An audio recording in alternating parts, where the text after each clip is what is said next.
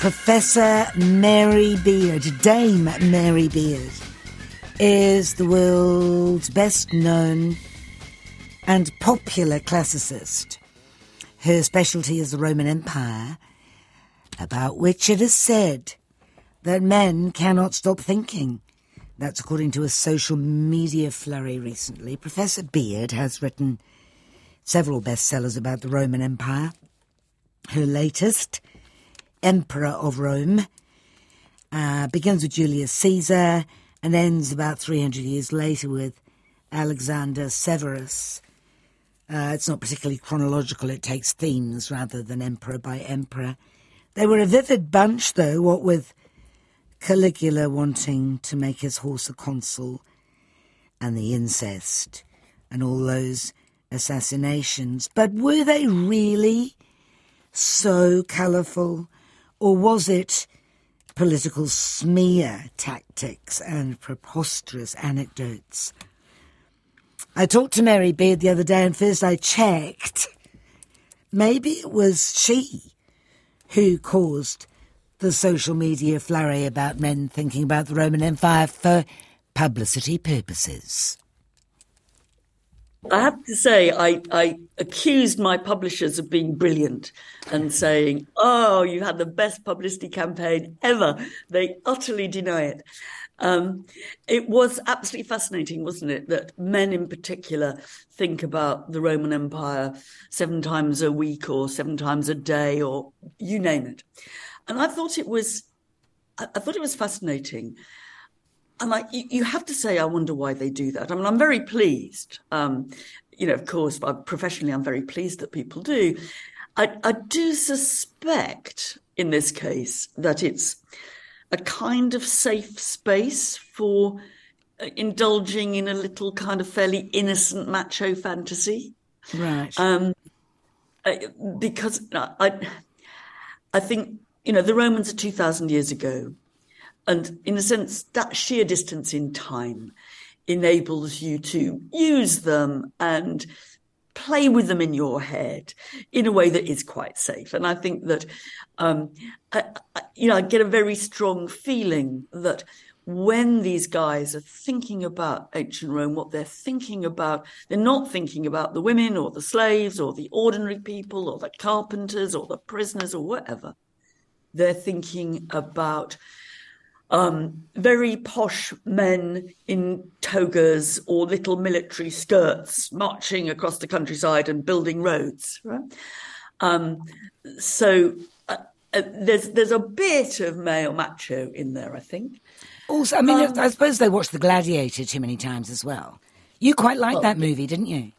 I did quite like the movie. I did, because actually I thought it was more realistic than many on the very nature of gladiatorial performance, which is, not just 2 guys thwacking each other. It's, rather more, put this in inverted commas, colourful than that. Who were the gladiators? I mean, was there a whole class of people called gladiators and they were raised to be gladiators?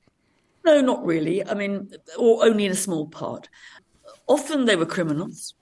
They were slaves, criminals, and there were some free people, no doubt desperate free people, who volunteered to be gladiators. But by doing that, they essentially gave up their citizenly rights. Right? So the point about gladiators, I think, is that they are defined as not one of us. Right? They've lost the rights to be Roman if they ever had them. And I think that's one of the most important things about the gladiatorial arena, actually, which we tend to get very preoccupied, understandably and rightly, I guess, by the idea of the obeying crowd watching the innocent being slaughtered. And that, you can't get that out of your mind, rightly. It's one of the kind of worst bits of Roman culture.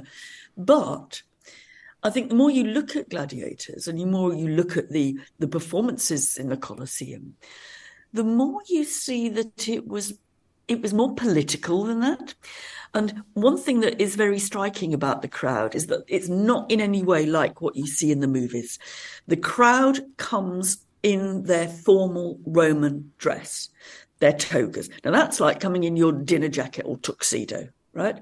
As a colleague of mine said, the audience at a gladiatorial show in Rome would be probably more like the audience that we associate with an opera than with a wrestling match.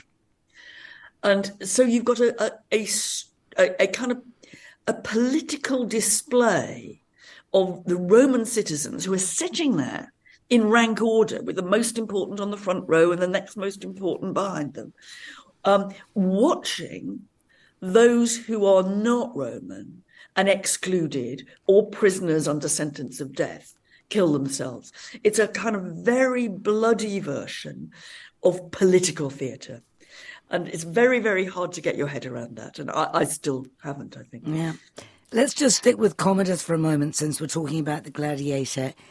He was desperate to fight and win, of course, in the gladiatorial battles in the Colosseum. Was it the Colosseum at that point? Yes. It was the Colosseum. And that was unusual. I mean, why would he expose... And besides, who's going to kill an emperor? Well, that's a lot of points there. I mean, one thing is that Commodus was not the only emperor and not the only elite Roman who flirted with the idea of being a gladiator. For reasons hard to understand, many Romans decided that it would be, I think, kind of exciting, and I put that in inverted commas, to cross the barrier between the audience and the gladiators. And so many that actually they legislated against it. You know, they took trouble to pass a law to say that elite Romans shouldn't be gladiators. And there, of course, you see the paradox about them, that they are the abominated, the lowest of the low, those without rights. But there is a kind of attraction about them which makes elite Romans want to flirt with the idea that they are gladiators. Now, you're right to say we don't imagine that the elite Romans lost very often. And a lot of the gladiatorial displays which involve people like emperors are, in a sense, play acting. You know, the emperor is bound to win, or the other man has only been given a wooden sword, those kind of stories. So it's a strange version of playing at being low life, but also, of course, what the emperors are playing at is being the center of attention, because the other paradox of the gladiatorial arena is that who is the crowd looking at? Well, they're looking fixed by the abominated other, the condemned criminals who are at the center of the arena. Those are the people that we give our attention to. So it's a very complicated bit of Roman politics.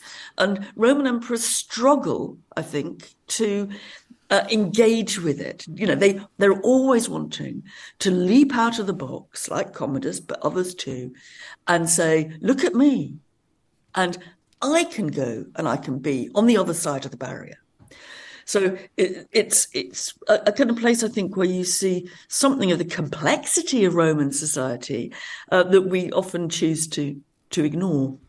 Was he an unusually bad emperor, Commodus? Well, I think it's always very hard to know who was a bad emperor. Well, this is the point you make in your book, actually. How can you tell what was historical fact from the whole propaganda and political smear campaigns that went on all the time? Yes, I mean, and I think it's very difficult. I mean, there's a basic rule that if an emperor is assassinated, as Commodus was at the end of the 2nd century CE, if an emperor is assassinated, they will have a terrible reputation afterwards. Now, that might be, and this is perfectly possible, it might be that they were assassinated because they were absolutely vile, right? But it's equally possible that after they were assassinated by whatever seedy backroom coup, their reputation was blackened in order to justify the next guy on the throne. We had to kill him. He was so awful. What is interesting, though, is that and I think this is where it's still worth listening to the criticisms and the lurid anecdotes, etc. What's interesting is that the ways that they were blackened tended to be quite similar across Roman history. What it was to be a bad emperor remained pretty much the same. And Commodus is one who has a dreadful reputation of humiliating the Roman elite. And there's a marvellous story. In this case, we're pretty certain it is true because we have an eyewitness account of it. There's a wonderful account of Commodus, who has just been not only playing at being a gladiator, but been playing at being a wild beast hunter, and has just killed some poor innocent animals. And he has killed an ostrich. What he does is he then decapitates the ostrich. He cuts its head off, and he walks over with the ostrich head to the very upmarket posh senators who are all sitting on the front row of the Colosseum. And it's from one of those that we have the story. And Commodus holds up the head in one hand. He holds up his sword in the other, brandishing it at the senators and grinning at them as if to say, so our source says, it'll be you next, guys. And it's a great story because our eyewitness account is a man called Dio Cassius, a historian, a Roman historian, says, we didn't know what to do. Here we are, we're in the Colosseum. The emperor's just decapitated an ostrich and is waving its head at us, brandishing his sword. What do you do? And he said, I nearly got the giggles. But I thought, if I laugh, that will be a disaster. So they're all there in their absolute posh best. And Dio is wearing a laurel wreath on his head because it's very formal dress.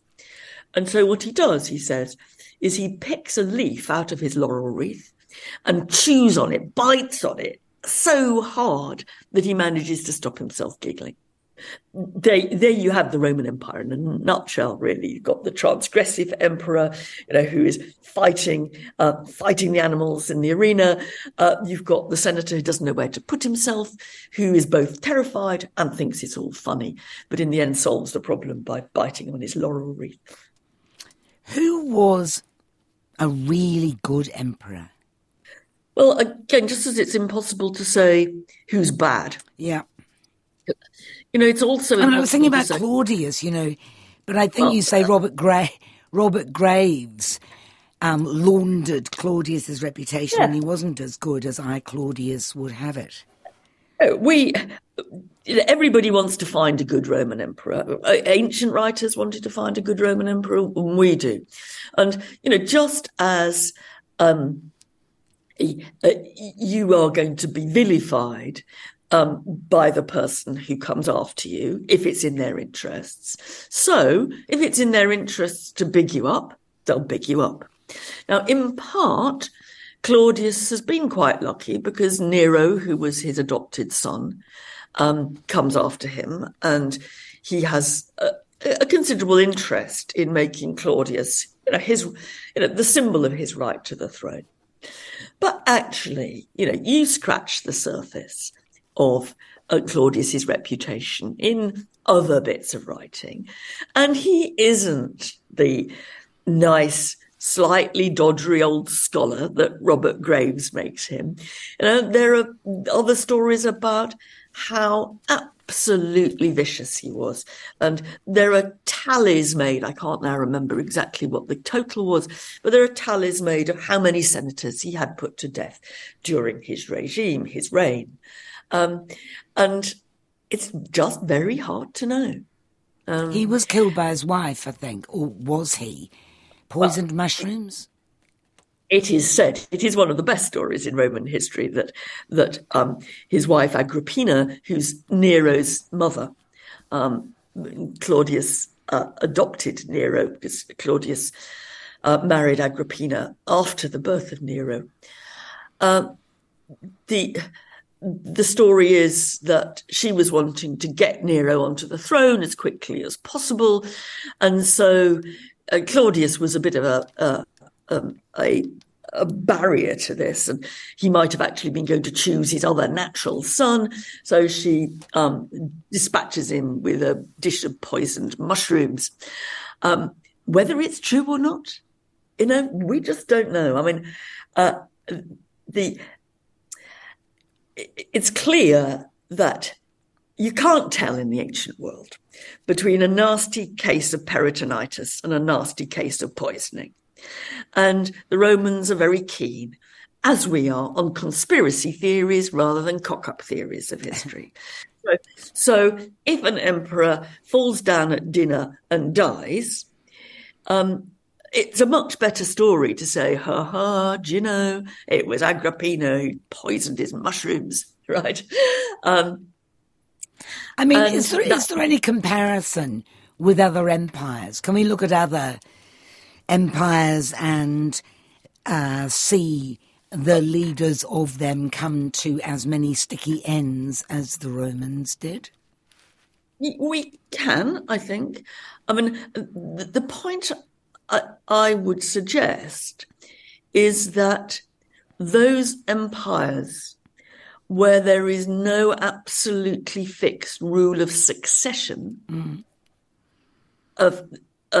tend to have more topplings than the others. Now, in the British monarchy, not exactly an empire, but not so very different. One thing that was always clear was who was going to come next. There was a rule that the monarch's eldest son succeeded. Now, there were disadvantages to that. Because he might have been a complete idiot. But he might have been, you've said it.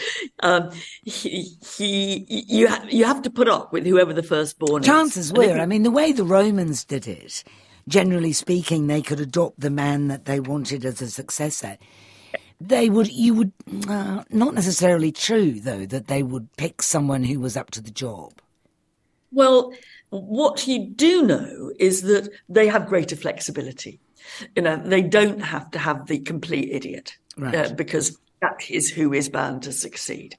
And so you've got a range of people usually from within or within the more distant family, sometimes, not always, but usually, who is then marked out as the successor, often by being adopted by the emperor. Now, in those kind of regimes where succession is much more fluid and nobody quite knows whether the emperor might change his mind or whatever, in those kind of regimes, you tend to have a more contested and often brutally contested succession than those in which a fixed rule of, say, primogeniture, the eldest son succeeding. And also, as you mentioned, Agrippina is said to have killed Claudius because she was worried that her offspring wasn't going to get the job. It seems to give rise to a whole lot of stories about scheming women. It does, and whether those are true. Sorry, I keep saying I don't know whether they're true. Which I hope that's not off-putting. I think it's quite liberating, really. Yeah. I mean, because one of the things, everybody in the Roman world and the modern world is trying to explain what's going on inside the palace, what the power struggles are. And there is a real tendency, both then as now, when somebody keels over at dinner, to say, okay, first of all, in whose advantage was that? And when you say, that was in Nero's advantage or Agrippina's advantage, you then slip to say, so she bumped him off then, and she must have done it. She must have done it in the mushrooms, And sometimes that may well be true, but there is a tendency, and you see it often with these prominent women. Agrippina would be one, or Augustus's wife Livia would be another, who has a very big part in I Claudius. there's a tendency to blame the woman. Now, women do have more power in the Roman Empire than they had before. They have more power quite simply because they had the ear of the emperor. And anybody who has the ear of the emperor in a one-man rule system has certain power. But they're made into scheming politicians who are trying to get their own way, usually murderously. Now, you only have to think about what is said about modern politicians to see that that kind of blame the woman tactic, when men have messed up, who do you blame? You blame the wife, is one that we still use. In the UK right now, we're going through our inquiry into COVID and how the government responded and whether the lockdowns were properly administered and decided upon, etc. Now, there's a general feeling that coming out of the inquiry that Boris Johnson messed up a bit. Just a bit.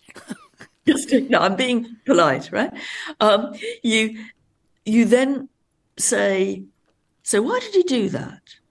And we have in our COVID inquiry, just like the Agrippina story, just like the Livia story, we have them saying, that was Carrie Johnson. It was Mrs. Johnson who told him to do that. Now, again, we have no idea whether she did or not. But this is the kind of low-level misogyny that we see being used as an explanatory tool for the decisions and sometimes wrong decisions taken by people in power. Same thing happened here with Cherie Blair. In America, it happened with Nancy Reagan, and you can name many. That, if you want to explain the faults of the bloke in power, blame them on the woman. I'm talking to Professor Mary Beard, Dame Mary Beard, generally about her latest book, Emperor of Rome. You've, of course, had your own experience with misogyny. Does that, I suspect you've always been alert to it, but does it make you particularly alert to incidences of it in history? I think so. I mean, I was brought up by a very strongly feminist mum, and, I don't think that there are many women in the world who don't know, for example, what it's like to be talked over or put down because they're female. I think that, I suppose for me, what's changed about how Roman history is done over my career since the 70s is that people, and not just women historians, male historians too, are very alert to looking for the role of gender in politics. And I think that was never something that I was taught when I was a student, but over my career, thanks in large to, to broad feminist writing, we have come to be much more aware of not necessarily the power of women, because I think that, if you don't find much female power in ancient Rome, but we've come very much aware to how women are used as explanations, how they are gendered, how they are blamed, how they are put down. And it's been in one of the pleasures of one of the most pleasing changes in my career, honestly, that people are now, they recognise gender wars when they see them in history. They didn't I was just thinking about the succession hereditary thing. And, of course, Commodus, whom we were speaking of, succeeded his father, Marcus Aurelius, which was the first biological succession for 100 years. And that didn't work out too well. So maybe that put them off the whole idea once again. Marcus Aurelius, was he a good guy? He wrote Meditations. Everybody thinks that he was a very philosophical and learned chap. We have a bit of a sort of sanitized version of Marcus Aurelius, like we do of Claudius. He has come down to distant history as the calm, philosophical emperor who, was a judicious man on the throne. And I don't think that is wholly wrong. All these stories have got parts that are true. He was actually a brutal conqueror as well, or at least he put down. Well, you had to be, right? I mean, you were part of an empire, 50 million people, and there were all sorts of people trying to invade you, the Germans and the Gauls and the barbarians at the gate and all that. You had to be, didn't you? You can say you have to be, and that's legitimate. I think that I just recommend that people go and look at the column of Marcus Aurelius in Rome. There are two main columns in Rome celebrating military successes. The column of Trajan, which is more famous, and there's the slightly taller column of Marcus Aurelius, which was designed, I think, to be slightly taller, just to show, who o'ertopped whom. And the column of Marcus Aurelius has got images of his campaigns against the rebels. It is one of the most violent, brutal, and I think destabilizing bits of Roman art that there is, decapitations, women being carried off, all in a sense, in a kind of glorifying mode. So I think there is, all I would say is that, you could say brutality is par for the course in ancient warfare, and yes, it is. I think that you have to put that image of Marcus Aurelius along with the philosophical, calm image. And I think you can do that in that very famous statue of his, which a replica of which now stands on the Capitoline, where Marcus is looking very serene on his horse, famous bronze statue. And, he doesn't have any reins in his hands any longer. So he looks as if he's controlling the horse by sheer force of will. Amazing. What you have to remember is that there's one bit missing from this statue. And that would have been underneath the horse's raised front leg.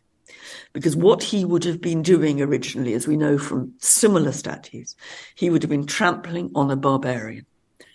Right? So this absolutely calm, philosophical emperor standing there, all serene, on horseback, all serene. What the horse was doing, what he was doing, was trampling on a barbarian. Mm. Now, again, that's par for the course. That's what the Roman Empire is about. But I think it should put a bit of a brake on our idea that Marcus was a kind of a bit of a pacifist philosopher. I was thinking about your point about it being hard to tell whether it was propaganda or political smear campaign. When I read that story about Elagabalus, whom I'd never heard of, actually. Yes, I hope that my book will really reintroduce the Emperor Elagabalus to a general readership, because he's undeservedly forgotten. But he can't possibly have smothered dinner guests with rose petals dropped from the ceiling, can he? What is truly amazing about Elagabalus, who's an early 3rd century literally teenaged emperor, are the stories told about him, because they're so extravagant and they're so lurid that, they stick in the head. The story about him smothering his guests at dinner to death, smothering them to death with falling rose petals, because he was so generous with the rose petals that they just couldn't escape from this absolute torrent of them and died. There's another story about how he invented whoopee cushions, that he sat his guests down to dinner on inflatable cushions, which he had slaves deflate during the evening, so they ended up on the floor. Teenage trick, really. What's amazing about these is they're utterly memorable, but also it's very easy to see that they can't, or at least the majority of them just can't possibly be true. Come on, let's get real. And therefore, I think they free you up. And I found this because I think sitting down and thinking, now, is this one true? Is that one true? Perhaps I think this one is that's a hiding to nothing, really. Because I think what's important about these fictional, no doubt, anecdotes about the terrible bad behavior of emperors is they do take you into what Romans thought about emperors, the kind of stories they told about them, what they thought was frightening about them. A bit like what you'd find if you talk to Brits about the monarchy. What happens? Do the queens, the now late queens' corgis, did they really eat from silver dishes? That kind of stuff. Mm. Or does King Charles, as a tweet that I've just seen, King Charles sitting there with his crown on his head talking about the cost of living. Yeah. Somebody pointed out the crown on his head probably amounts to the GDP of Kent or something. And he's telling people how hard it is to survive. That's a kind of imperial story in itself, isn't it? Yeah, and poor man, he's actually having to read the script that Rishi Sunak wrote for him. Yes. So it's not even his words. That's monarchy all over, isn't it? You're sitting there in a really expensive, stupid costume, reading out someone's words. That's what he was doing. So it doesn't seem that far away to you. It doesn't seem that alien to you. I mean, Caligula's may be thin on the ground now, but nevertheless, you can see those systems and the people they produced as not being entirely alien to us. Well, I think in some ways they're deeply alien. They're deeply violent, deeply alien, and quite horrible. But I think in other ways, some of the questions that the anecdotes and the stories about them raise are really relevant to us. I mean, I think, the story of Elagabalus and the rose petals, what's the point of that story? Why tell it? And to some extent, what it's saying, and I think its point in a way, is that, look, emperors are really dangerous. And they're really dangerous even when they're generous. An emperor's kindness can kill. And so one of the things that my book is doing is trying to get to the point of these stories, not to worry too much about whether they're literally true or exaggerated or complete fiction, but to say, why are these stories being told? And, it is the same with us. Why do we tell the stories about Harry and Meghan, for example, that we do? And some of the stories that we tell about modern rulers, they're actually the same as the ancients. I mean, I don't know if you remember when Imelda Marcos was still alive. She was supposed to have had 3,000 pairs of shoes or something. Well, I saw the shoes. The shoes were in her wardrobe when they opened the Malacanang Palace. They might have planted a few extra pairs, but there were an awful lot of shoes. You did not get to 3,000, I can promise you. With a lot of shoes, there were not 3,000. And I think that it's very, very similar to another story that's told about Elagabalus, which is that he never wore the same pair of shoes twice. So he was another 3,000 pair of shoes dictator. And I think that those stories are pointing us, they're asking us to think why we're so interested in monarch shoes, because we are. And we persist in being interested in shoes as an expression of utter extravagance.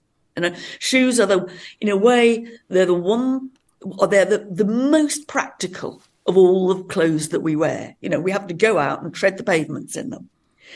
And so when we think of monarch shoes, we think about what it would be like to be the richest person in the world or the most powerful person in the world. What would your shoes be like? And we do it, diamonds on the soles of her shoes. It's about taking practical garments and saying the monarch turns them into items of impractical luxury. And then, of course, we're asked to kiss their feet. And there is a great story about Caligula, told again about his shoes, that on one occasion he insultingly lifted his foot up to somebody and the person assumed that they had to kiss it. The staff later said they got it completely wrong. He just wanted them to admire his shoes. And so some of our cliches about monarchs, dictatorial power, what people at the top do when they have more money than we would ever dream of. How do they spend it? What do they wear? Who do they sleep with? Those are very much the stories that are told in some cases about Roman emperors. What made you choose the Roman Empire as your specialty subject, as it were? I think in this case, most recently, I'd always, I've worked on the Romans. In the first instance?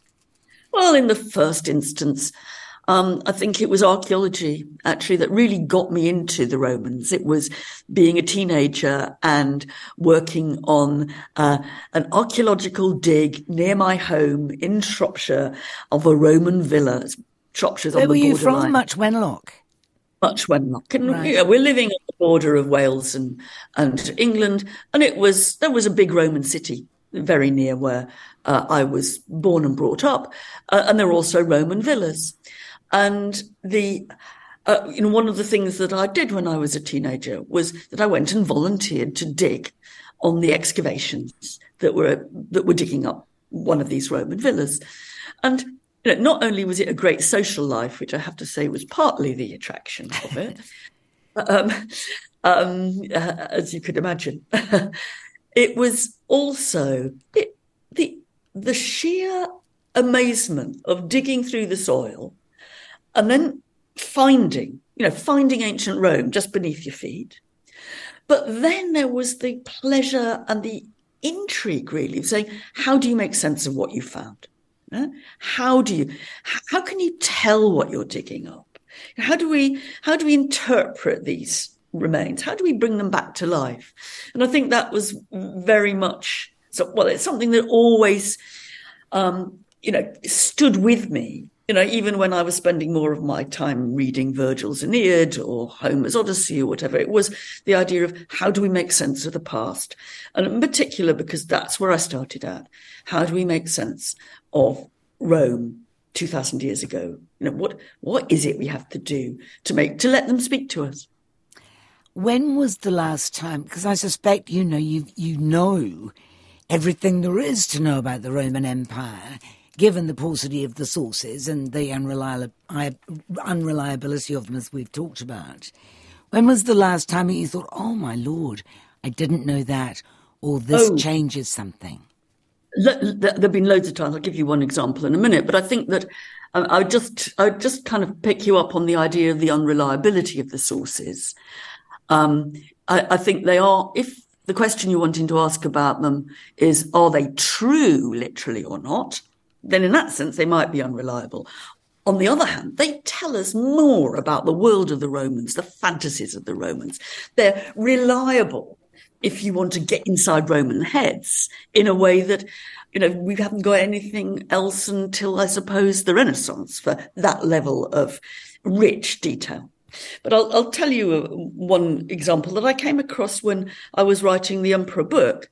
And I started to read much harder the work of a Roman celebrity doctor called Galen. He lived at the end of the 2nd century CE, and he was doctor to the imperial family. He came from the Eastern Mediterranean, and he wrote in Greek. Now, one thing that's amazing about Galen, and I think that this will be a surprise to most people, is that this Roman doctor writing in Greek, the surviving works of Galen account for 10% of all the surviving works in ancient Greek that we have, right? He is massively prolific and hardly anyone's heard of him. And I heard of him because I'd worked a little bit on him, but I hadn't sat down and read him with the kind of care that I did when I was doing this book. Now, some of it is pretty hardcore medicine. It's about which artery goes where. And I couldn't say that it was all or mostly a fun read, but there are marvelous stories about him treating Roman emperors for their different ailments. And on one occasion, he treats Marcus Aurelius for a very nasty tummy upset. And he's called in when the junior doctors have failed to cure the emperor, and it's looking like the emperor might die. So they get Galen, the top man, Galen comes along, takes Marcus Aurelius's pulse, he describes this in the case notes, asks the junior doctors what they've been giving him, and they say porridge. And he said, look, the guy's got constipation. You don't want to give him porridge. No wonder he's bunged up, right? And Galen prescribes a very special and very expensive anal suppository, which cures Marcus Aurelius very quickly. And I think that's probably the earliest reference to, or one of the earliest references to, an anal suppository in the history of the West. You describe the discovery, a recently rediscovered essay by Galen, found in the library of a Greek monastery in 2005, called On the Avoidance of Grief. Have you read that? Yes, I have. It's amazing. It's a wonderful example of how works of literature from the ancient world are still turning up all the time. This one was found hiding in plain sight in a Greek monastery. And it's an essay by Galen in Greek. It describes what happened to him after the destruction by fire of one of his storage units in the Roman Forum. It was a vast fire in Rome in the late 2nd century, and it whipped through the public ceremonial spaces. But it was in here that Galen had got his lockup, kind of lockup garage, where he kept his medicines, his recipes, his books, part of his library, thinking that it was safe. It was safer than in his house. But it gets completely destroyed in the fire. And he writes a short essay afterwards, and it's very, in ways it's kind of moving and modern, about how you come to terms with the kind of the loss of your things, and does that matter? And it is one of the most affecting works by Galen. As I say, quite a lot of Galen is hardcore medicine, but this is about emotion. It's about how you cope with the destruction of your possessions. It's very sad. You have recently retired, end of last year, from university teaching. This presumably leaves you free to do other things, new things. What are you using your time on? I know every retired person tends to say in a rather cliched way, I'm busier than ever, but that's certainly true. It enabled me to finish the Emperor book. But I've also just made a series of BBC radio and podcast documentaries about individual Romans, from the top, Marcus Aurelius is one, to a freed slave from Roman Britain. And we're trying to show that we know an awful lot more than we think we do about some of the ordinary people in the Roman world. And that's been fun. And I've made a television documentary, which will be out, I hope, in December, on how the emperor lived and whether we can ever get to know the Roman emperor. And it takes us to some of the places that I talk about in the book, but illustrates them in the way that only telly can do, really. And I've been giving men lectures. are going to start thinking about the Roman Empire even more now, aren't they? I hope so. I hope they are. And I hope it's not just thinking about posh old men in military skirts, but I hope they think about the slaves and the ordinary people and the women too. And that was Mary Beard, whose book is called Emperor of Rome, Ruling the Ancient Roman World, Life Left in the Old Romans Yet.